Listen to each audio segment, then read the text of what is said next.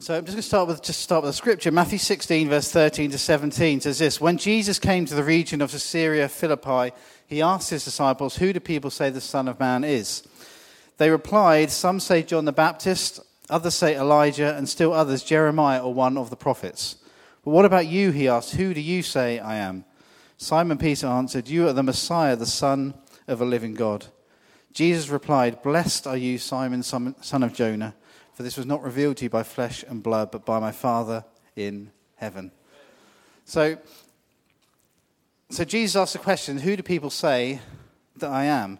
And, that was a big question then, and I believe this is still a huge question 2,000 years later. Who is Jesus? What was Jesus all about? I read a quote from a historian once. He wasn't a Christian, but he said in his mind there is no doubt whatsoever that there has been no human being more influential than Jesus Christ. I don't know how anyone could argue with that statement, really. When there's billions of followers of Jesus here 2,000 years later, there's been no human, obviously he's fully God and fully human, but no human being has influenced our world in any way more than Jesus. And it's still an important question. Who is Jesus? And, I've said this before, but you could kind of stick it in Google, who is Jesus, and kind of all kind of different things will come up about who Jesus is. And it's a great way of starting a conversation with non-Christians. Often, if we talk a lot as a church about soul winning and our responsibility on us to win others to Christ and to tell other people to Christ. Obviously, it's ultimately it's the Holy Spirit, obviously, that wins people to Christ. But you know what I mean? Our responsibility to tell people. And it's a great question to start with. Just, what do you think about Jesus? Great question. And people often will have an answer, even if it's just, I just don't believe he even existed. Well, it's still an answer, isn't it? Jack, my son, he was telling me at his school, he has so many conversations with people, with his friends who think that Jesus is just a fairy tale. I was like, well, all historians accept that Jesus existed, regardless of what they think about who he was. It definitely was no fairy tale, amen? But it's a great question to start a conversation with non-Christians, so I'd encourage you in that. Just ask, what do you think about Jesus? And you can just start having a conversation off the back of that. So that's the context of this. Jesus asking this question. But what I want to kind of draw out of this morning and speak about this week and next week is about us as Christians. We also need to have the right view about Jesus. We know we live in a world which is confused in many different ways, and one of those things would be about Jesus and all sorts of different interpretations of who he was. But for us as Christians, we need to have a correct view. And I think sometimes even as believers, we can sometimes have an incorrect view of who Jesus is. Now, Wendy said this morning about not putting Jesus in a box, and I think so often as believers then we can do that. We try to make Jesus fit in kind of the nice box that we've created for him in some ways. We've kind of almost like created our own version of Jesus. And Jesus, you cannot put Jesus in any kind of box. You can't just some kind of, this is what I think Jesus should be. This is what I think he is, and this is who he is. There's far more to it than that, amen? No one could define Jesus 2,000 years ago. No one could define Jesus. He totally blew the mold on everyone's expectations of who he was going to be. He blew their expectations of who the Messiah was going to be. This is why the Jewish leaders and the rabbis, they didn't understand. They just did not get Jesus. That's the reality, wasn't it? They just didn't get him. Because they were like, well, we're under the Roman Empire, which was happening at the time, and they expected the Messiah to come in like on a big white horse and would kill all the Romans and get rid of them and would like set Israel free. This is what they had in their head of what the Messiah was going to do. So when Jesus didn't do that, and talk about love and peace and compassion, and obviously challenged lots of things as well, and challenged all the religious leaders and the religion they were tying people up in, and all that kind of stuff, and then didn't set them free from the Romans. And, said big statements like, give to Caesar what is Caesar's and to God what is God's. It says, Scripture says they were totally amazed by his answers. They're like, hang on, I thought you were going to get rid of Caesar. Do you know what I mean? So they were just confused about who Jesus was. They just did not get him and what he was doing. And then he would heal on the Sabbath and all those kind of things, which just totally blew their mind. They classed that as work, and you weren't allowed to work on the Sabbath. So you can't heal. They're more interested in just the kind of their own rules and regulations that they'd made up.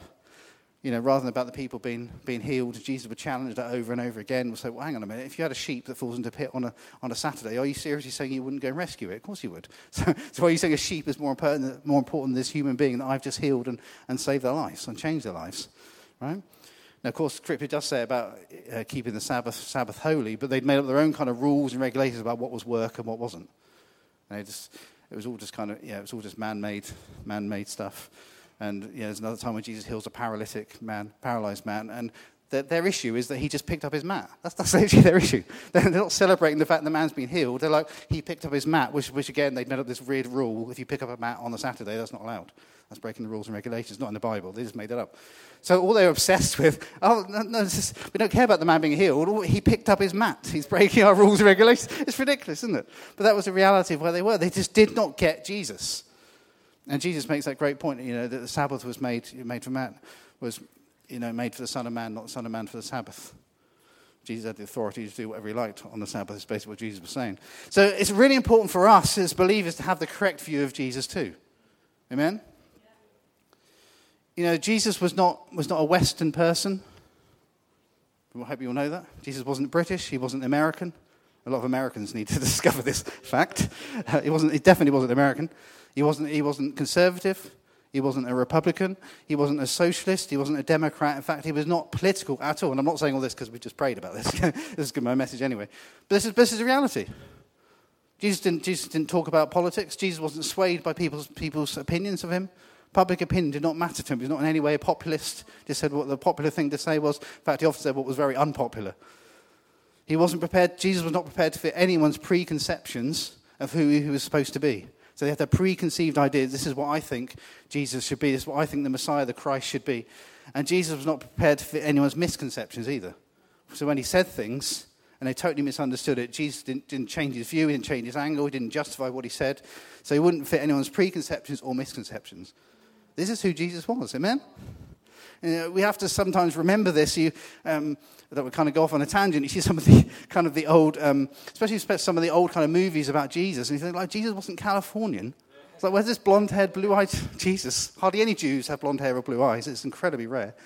And it's like, but they have like this Western view of who Jesus is. So we just have to be so careful that we haven't put Jesus in a mold. Does that make sense? And this has been my discovery and observation as a pastor, and I'm not judging anyone in any way or shape or form today, but just I think this stuff needs to be talked about. It's important. That sometimes, this has been my observation, sometimes Christians, including Pentecostal Christians, can often go to real extremes of who Jesus was, and go to one extreme or the other extreme. Now what I mean by that, because Jesus had a whole load of stuff, and Jesus challenged a whole load of stuff, but he also talked about love and compassion and ethics and all that kind of stuff as well. But often as Christians we can go to one extreme. We have to be so careful that we have a balanced view of who Jesus was and what he said. Now, for example, there's one extreme, and I've seen this especially on YouTube. Some Christians you see on YouTube, sadly, some Christian teaching you see on YouTube or maybe other places, they've gone basically to a very judgmental, legalistic box over one side. They focus on Jesus. Only focused on things like what Jesus taught about the sheep and the goats and people being separated, and Jesus did say it. Well, absolutely, we can't ignore stuff that Jesus said. He did talk about that. But they kind of go down a very judgmental, legalistic thing. Sometimes I've seen some of their teaching, you kind of think, do they even want people to go to heaven? And I'm not even joking. You hear some of it, like, you do want people to be saved, right? Jesus said it's not God's will that any should perish. That's a reality. He did not come into the John 3:17 so often gets forgotten because John 3:16 is such a big focus on. But John 3:17 said the Son of Man didn't come into the world to condemn the world, but to save the world through him. We have to remember these realities, right? But so often we can have this kind of extreme of Christianity, so judgmental, so legalistic, telling about how terrible the world is. And only focus on a judgment, and we know there will be an ultimate judgment at the end of time, and of course that's all true. But that kind of in that extreme, there's no concept of love, of compassion, of justice, which Jesus talked about loads. And one thing, this has been my observation, there's so often there's people that go to a completely opposite extreme of that in a kind of version of who Jesus is, when he's some sort of, like I said, some sort of left-wing Californian hippie, and he just talks about love, compassion, and that's all they focus on. You can do whatever you like, it doesn't matter. Well, Jesus never said that, did he? Jesus didn't say that at all. Jesus challenged the way we lived over and over and over again. He challenged the way the people were listening to him, the way they lived. But he's some sort of, like I said, some kind of just kind of liberal hippie, Libby, not your child, liberal hippie, some kind of left-wing liberal hippie, and it's just like, well, just do whatever you like, it doesn't matter. God's going to love you anyway. Well, it's true, God will love you anyway, that's true. But does it matter what we do? Well, of course it matters. Right? God doesn't promise that we can do whatever we like and God will just bless it anyway. Jesus never said that at all. It's just a made-up theology, that is. So teaching like that has no concept of what all Jesus said about us changing and becoming more Christ-like, which Jesus spoke about loads. Does that make sense? So often this has been my observation. Sometimes you can see this stuff, sadly, in some arms of Christianity or some wings of Christianity where they go to one extreme or the other. It's a very judgmental, legalistic one wing and another wing where everything's kind of very liberal. You can do whatever you like. God just loves you anyway. Well, it doesn't really matter. No, neither of those is scriptural, right? Everyone agree? Neither of those is scriptural. And Jesus talked about a whole load of stuff. So what I'm going to talk about is who is the real Jesus. Because it's really important that we have the correct view. So Jesus is the king, amen? He's the King of Kings and the Lord of Lords. And he's king of a kingdom, king of the kingdom of God. And for us as believers, we've been brought out of one dominion, out of darkness. It's not the kingdom of darkness. As I always say, the devil is not a king of anything. We've been brought out of the dominion of darkness. We've been brought into the kingdom of light. Amen? So Jesus is the king. And Jesus spent lots of his time teaching about, as the king, teaching about the principles of the kingdom. As I said, they weren't influenced by politics. He wasn't interested. I mean, he wanted people to be saved, obviously, but he wasn't interested whether people agreed with him or not. He was saying, this is what the kingdom looks like. You need to understand this. This is what the kingdom looks like. Amen? So we need to have a real balanced view as Christians as to who Jesus is and what he taught. Amen? So we're not going to like some wing, or we're just not, or we haven't boxed Jesus in somewhere, where we kind of pick and choose who Jesus was. Well, I like that bit of Jesus. I love the love and compassion bit, and who wouldn't love her? But I don't like the bit about I might have to change, or the other wing, where you just focus on judgment, legalism, which obviously Jesus had loads to say about the issues with legalism and how he didn't agree with it. But there's no love, there's no compassion for people. It's just judging people, and like I said, and it's just that's going to the opposite wing. So it's really important that we have a correct view of Jesus. Amen.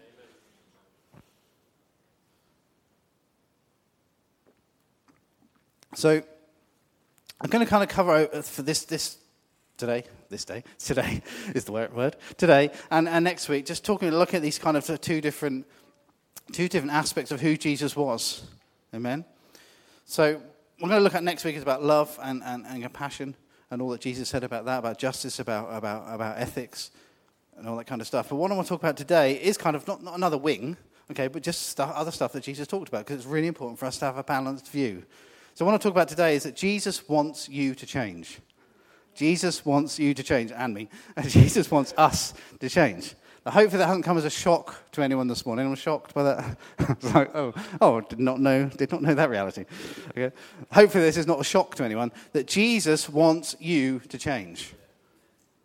Okay? Wherever you're at in your journey with God, Jesus still wants you to change. And it doesn't mean to say he hasn't changed you already, but there's still ongoing change that he wants to do in your life. Amen? As a church, this is kind of like the way we look at these issues, because there's a lot of confusion out in society. Like, is everybody welcome in church? Of course everybody's welcome in church. There should never be any confusion about that. Absolutely. Whatever their lifestyles, whatever their backgrounds, everyone should be welcome in church. I totally agree with that principle. It has to be the right principle, right? And if Jesus was on earth, that would entirely be his principle. So it has to be our principle. Absolutely. But as a church, what we say is, come as you are, but don't stay as you are. And that's basically the way that Jesus dealt with people. He welcomed everybody, absolutely. In fact, he was heavily criticized, wasn't he, for the people he hung around with. What's the religious leaders like, what are you doing, Jesus? Hanging around with prostitutes and tax collectors who were hated. And being a prostitute was like the worst you could possibly do, and tax collecting wasn't far behind it in the way that they kind of saw those things. And Jesus was like, hang on a minute, it's not the healthy that need a doctor, it's the sick, right? It was Jesus' amazing answer. We'll talk more about that next week.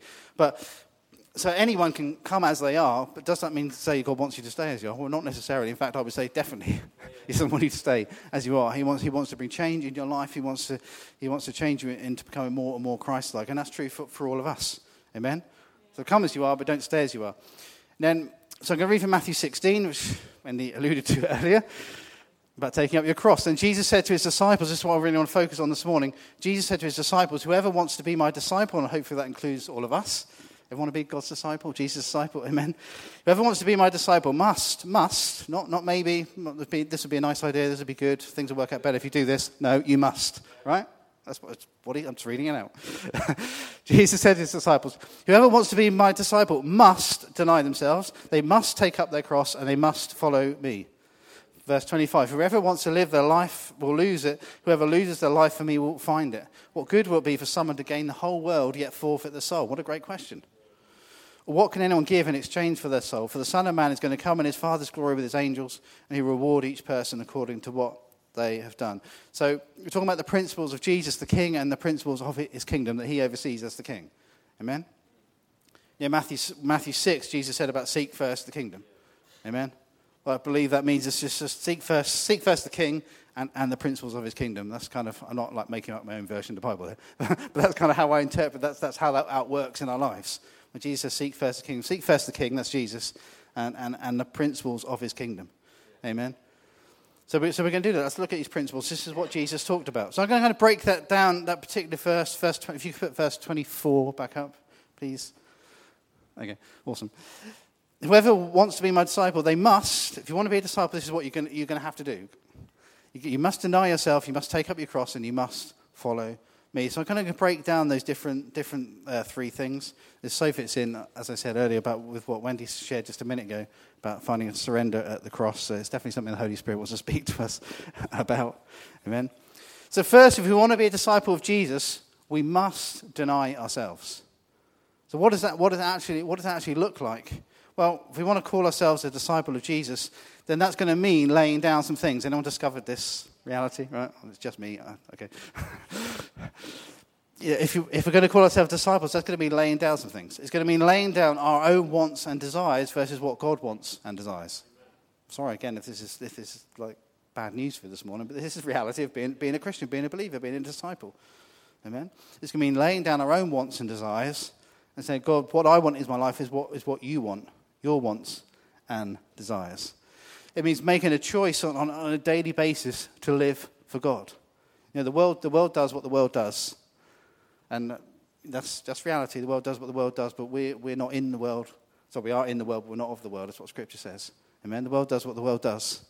Amen. But we're called to live a different way. Amen. To make the choice on a daily basis to live for God. We're called as believers to be eternally minded and not now minded. You know, we live in a society where everything's just about now, isn't it? I want the pleasure now. I want it now. And as the world's kind of got faster and faster, especially with the internet and all that kind of stuff. And, information you can just get now. Do you remember those days when you used to have to wait for information? It's just, I don't know how we would actually cope. This is a genuine question. I don't actually know how we'd cope as a society if imagine the internet stopped tomorrow and we just didn't have it anymore. Well, I don't think we could cope, would we? But like, how do I find out anything? The same way people found out before 1995. You know what I mean? Or find it in a book. Do you remember like when you had people used to sell the Encyclopedia Britannica? I remember those days, and they'd come to your door and they're like, right, you can buy 20 volumes of the Encyclopedia Britannica. And remember that? It was like the only way of knowing anything, wasn't it? There's no other way of finding out information. It just seems so ludicrous now, doesn't it? But that was just a reality, wasn't it? Yeah, so we live in such a fast-moving world. Everybody wants everything now, and we've just got used to be able to find that now.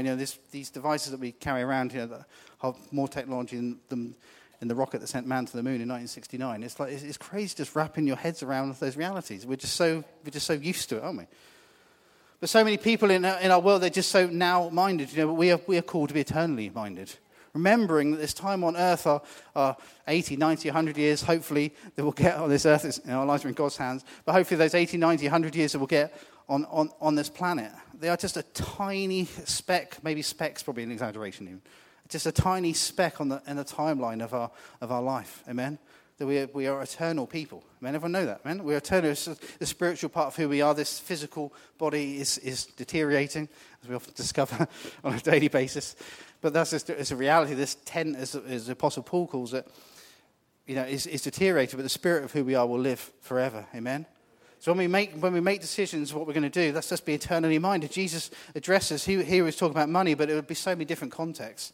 Matthew 6, verse 19 to 21, Jesus said this, "Do not store up for yourselves treasures on earth where moths and vermin destroy and where thieves break in and steal. But store up for yourselves treasures in heaven where moths and vermin do not destroy and where thieves do not break in and steal. For where your treasure is, there your heart will be also. So Jesus was addressing this very point. It's like you need to be eternally minded about these things. What's the point of storing yourself up for tons of money on earth when you can't take it with you? Take it with you anyway. Store up for yourself treasure in heaven. Be eternally minded in the decisions that you make. Amen? Be spiritually minded versus carnally minded. That's not being like the world. Let's make great spiritual decisions. So Wendy's addressed this this morning, but it's a reality. Is Jesus Lord of every area of our lives? It's a question to ask yourself. It's not a question between me and you. It's a question between you and God. Is Jesus Lord of it? You know the answer to it. I don't know the answer. But this is for you to answer between you and God. Is Jesus Lord of every area of your lives? Is he Lord of your marriage, of your finances, of your sexuality, of your children, of your job, of your house? We can go through every area of who you are. Is Jesus Lord? And I believe if we're going to be the disciples that Jesus wants us to be, this is something that we need to deal with. That's why Jesus starts with this first point. The starting place is you have to deny yourself. And to realize it's not about us, it's about him. Amen? As John the Baptist said, as it was coming towards the end of John the Baptist's ministry, and John the Baptist, he was basically almost like the warm-up act for Jesus, wasn't he? That's basically like his job. It was like, basically, you've got to warm the people up for the Messiah that's coming next. That's basically his kind of criteria you had to follow. And as Jesus came along, he's like, no, I must decrease and he must increase. Everything about John the Baptist, and he kind of represented the end of kind of the law, the legal system.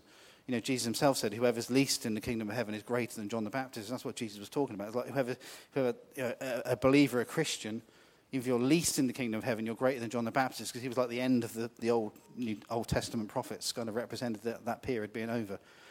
And then his kind of John the Baptist thing was, like I said, to be the warm-up act and to kind of close the Old Testament. We have our Bible, don't we, divided into two. It's like John the Baptist. This is kind of how I see it. Is John the Baptist, that was kind of his job, to be the warm-up act of Jesus, kind of to close the Old Testament off as like the last of the Old Testament prophets. And then to introduce Jesus as he did, he's like, look, here comes the Lamb of God who takes away the sin of the world. Amen. He's going to deal with this issue once and for all. Amen. Praise God. So is Jesus Lord of every area of our lives? Who are we living for? So I believe this is the big fundamental first question to answer. And I don't think it's necessarily something you can just answer once and say, yeah, now it's done and dusted. It's a daily thing to answer in your life. Is Jesus Lord of every area of our lives? It's challenging, right? But it's what Jesus said. We must deny ourselves. Time's going quick. Let's move on. So he must say, if you want to be a disciple, we must deny ourselves. We must take up our cross. Now, for me, I believe what this is talking about here is the journey of discipleship.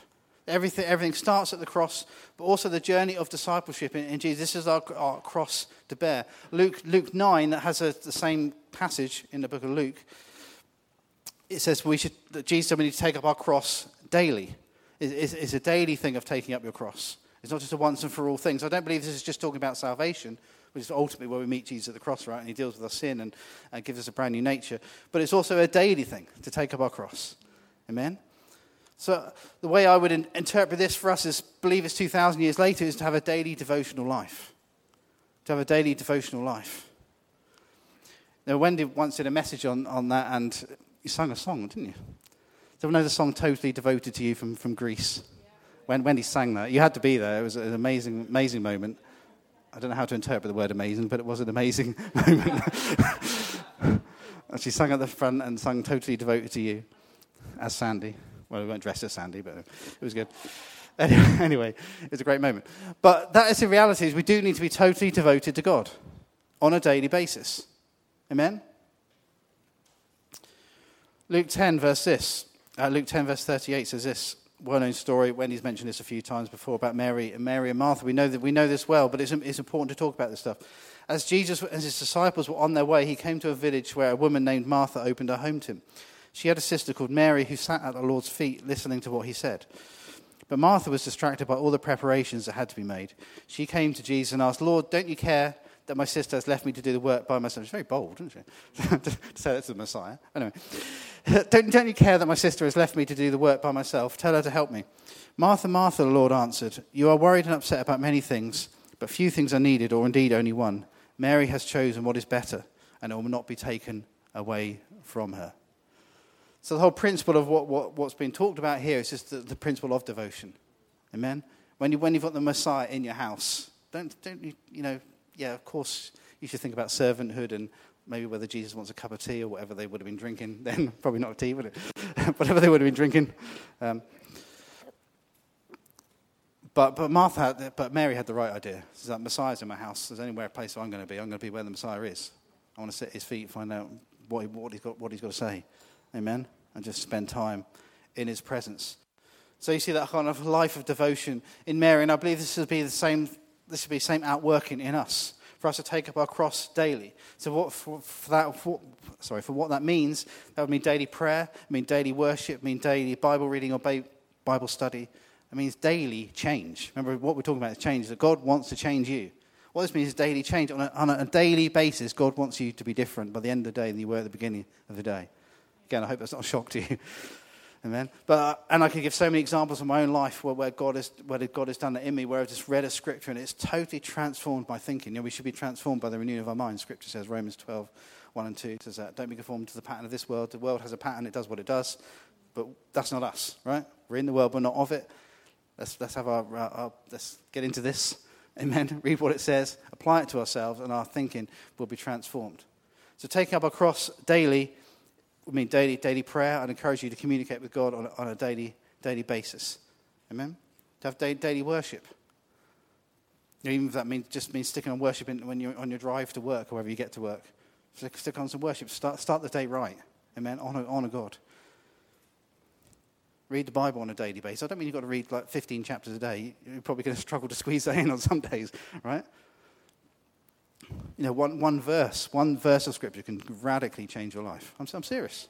It isn't about how much you read, although I'd encourage you to read through the whole Bible, even if it takes you several years.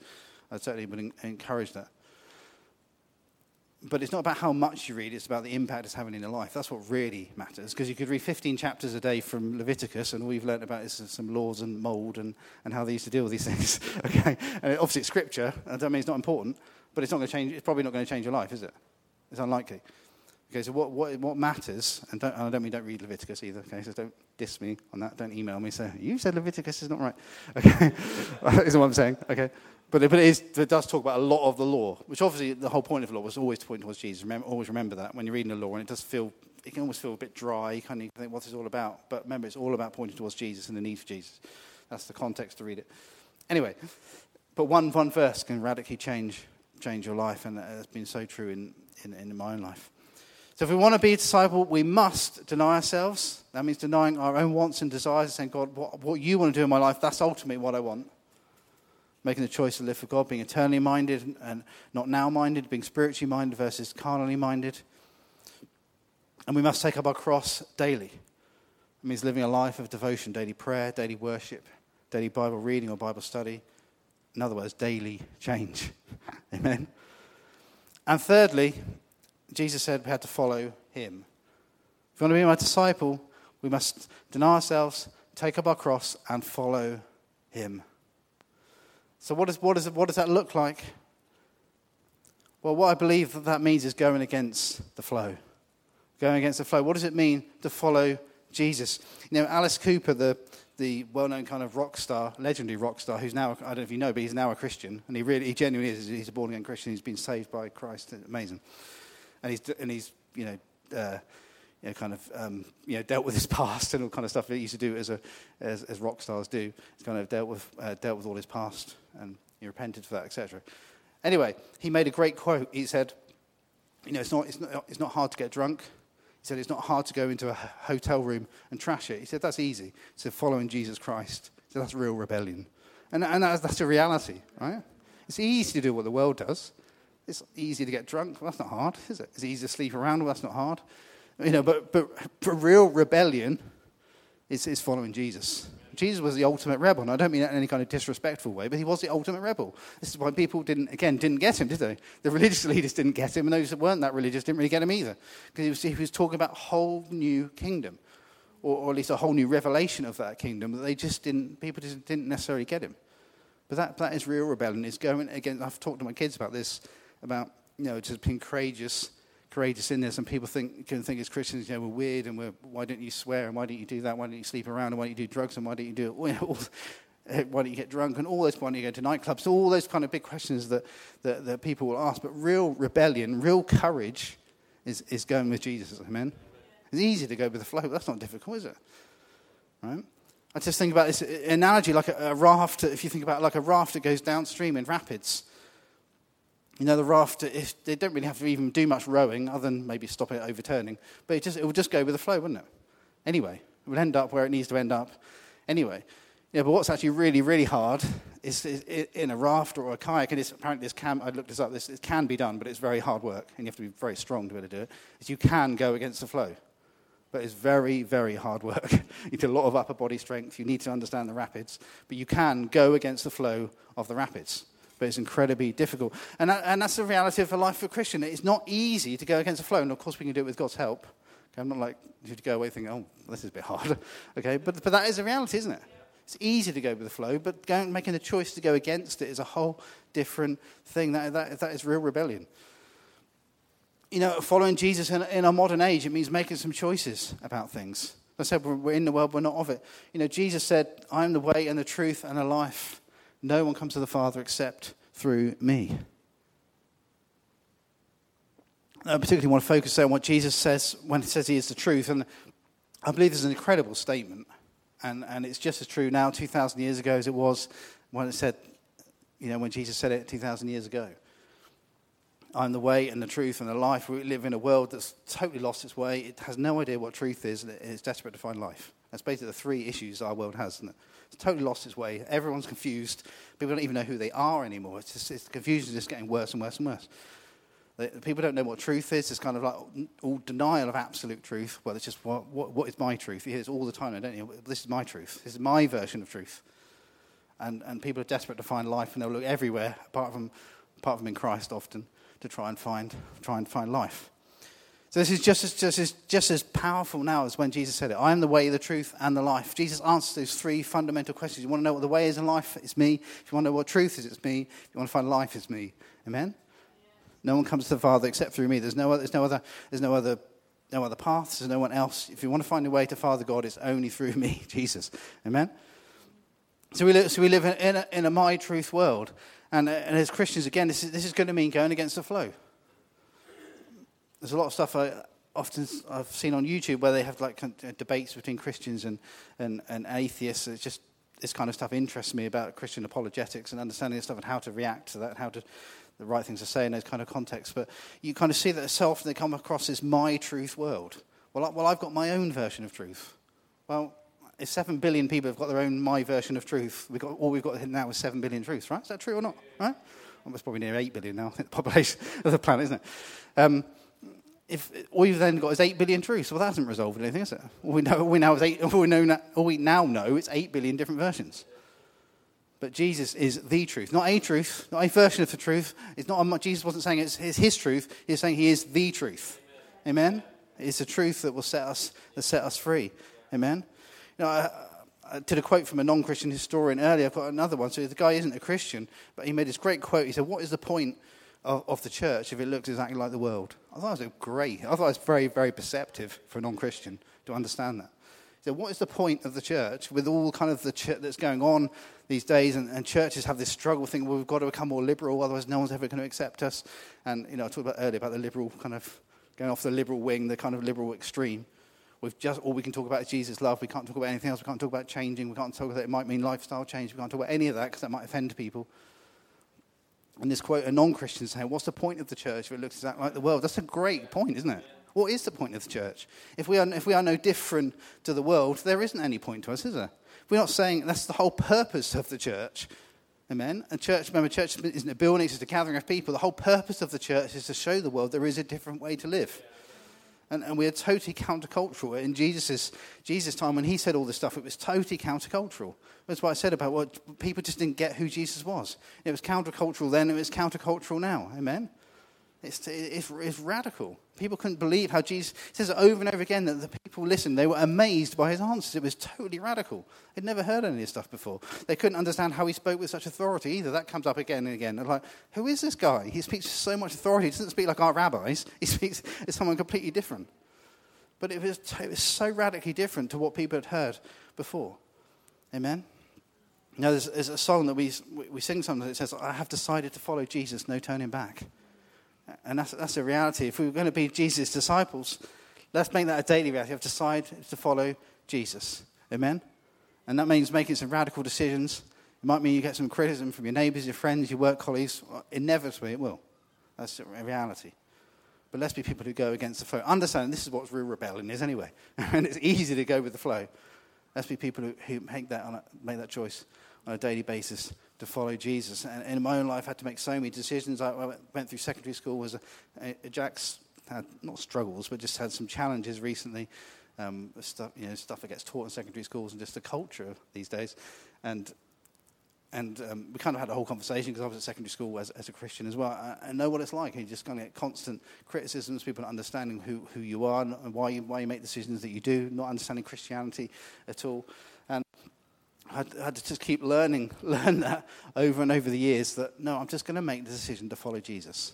And I've learned that in the workplace. I've worked in secular workplaces before as a minister. And it is a challenge, right? It's totally countercultural. People will not necessarily get you. So I'll discover this is just me. People will not necessarily get you. They won't understand what it's all about because you're so radically different.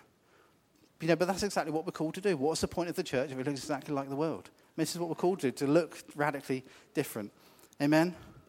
So let's just take this on board. When it comes to Christianity, let's not go to any extremes on it. Let's have a balanced view of who Jesus is. And I'm going to talk about a lot more next week, like I said, about his love, compassion, justice, grace, mercy, and all those things that Jesus talked about as well. But the focus for today, Jesus wants to change you.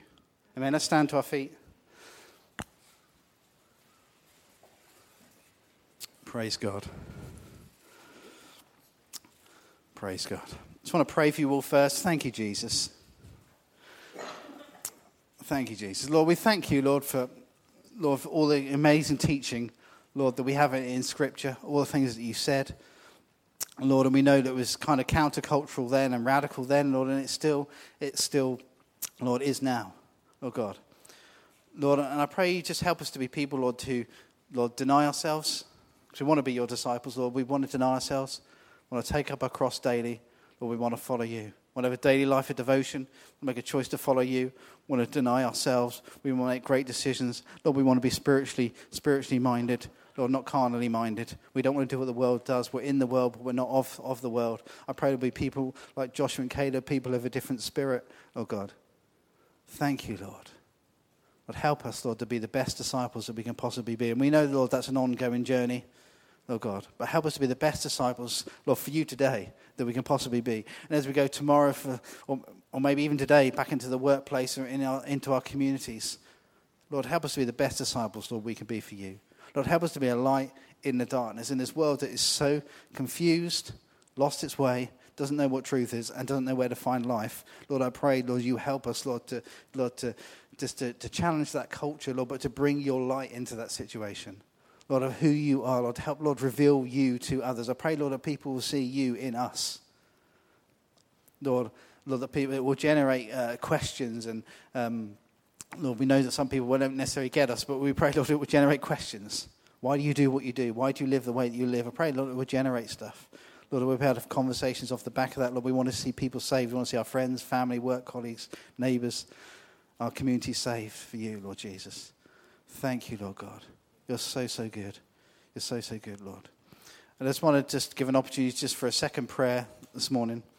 If you don't yet know God, or maybe you've just gone off track in your relationship with God, and just been challenged by the message this morning, and no one's judging you. As I said, Jesus didn't come into the world to condemn the world, but to save the world through him. But the reality is, and Jesus isn't condemning when he says this, but he does want to change you. That's the reality. And it might mean making some changes in your lifestyle. And he's not going to beat you up, condemn you, or anything to make you feel bad. He's not going to do any of those things because that's not who Jesus is. But is there an expectation from him to make changes? There absolutely is. And that's what Jesus wants to see. He wants us to become more like him, to become more Christ-like is the way the Bible describes it. And if that's you this morning and you've never invited God into your life, or you just need to get some things back on track this morning, I'd encourage you just to pray this prayer, mean it with all of your heart, and God will come into your life. Let's all just pray this together. Thank you, Jesus, for dying on a cross for me so that I can have life and life to the full. I invite you now into my life.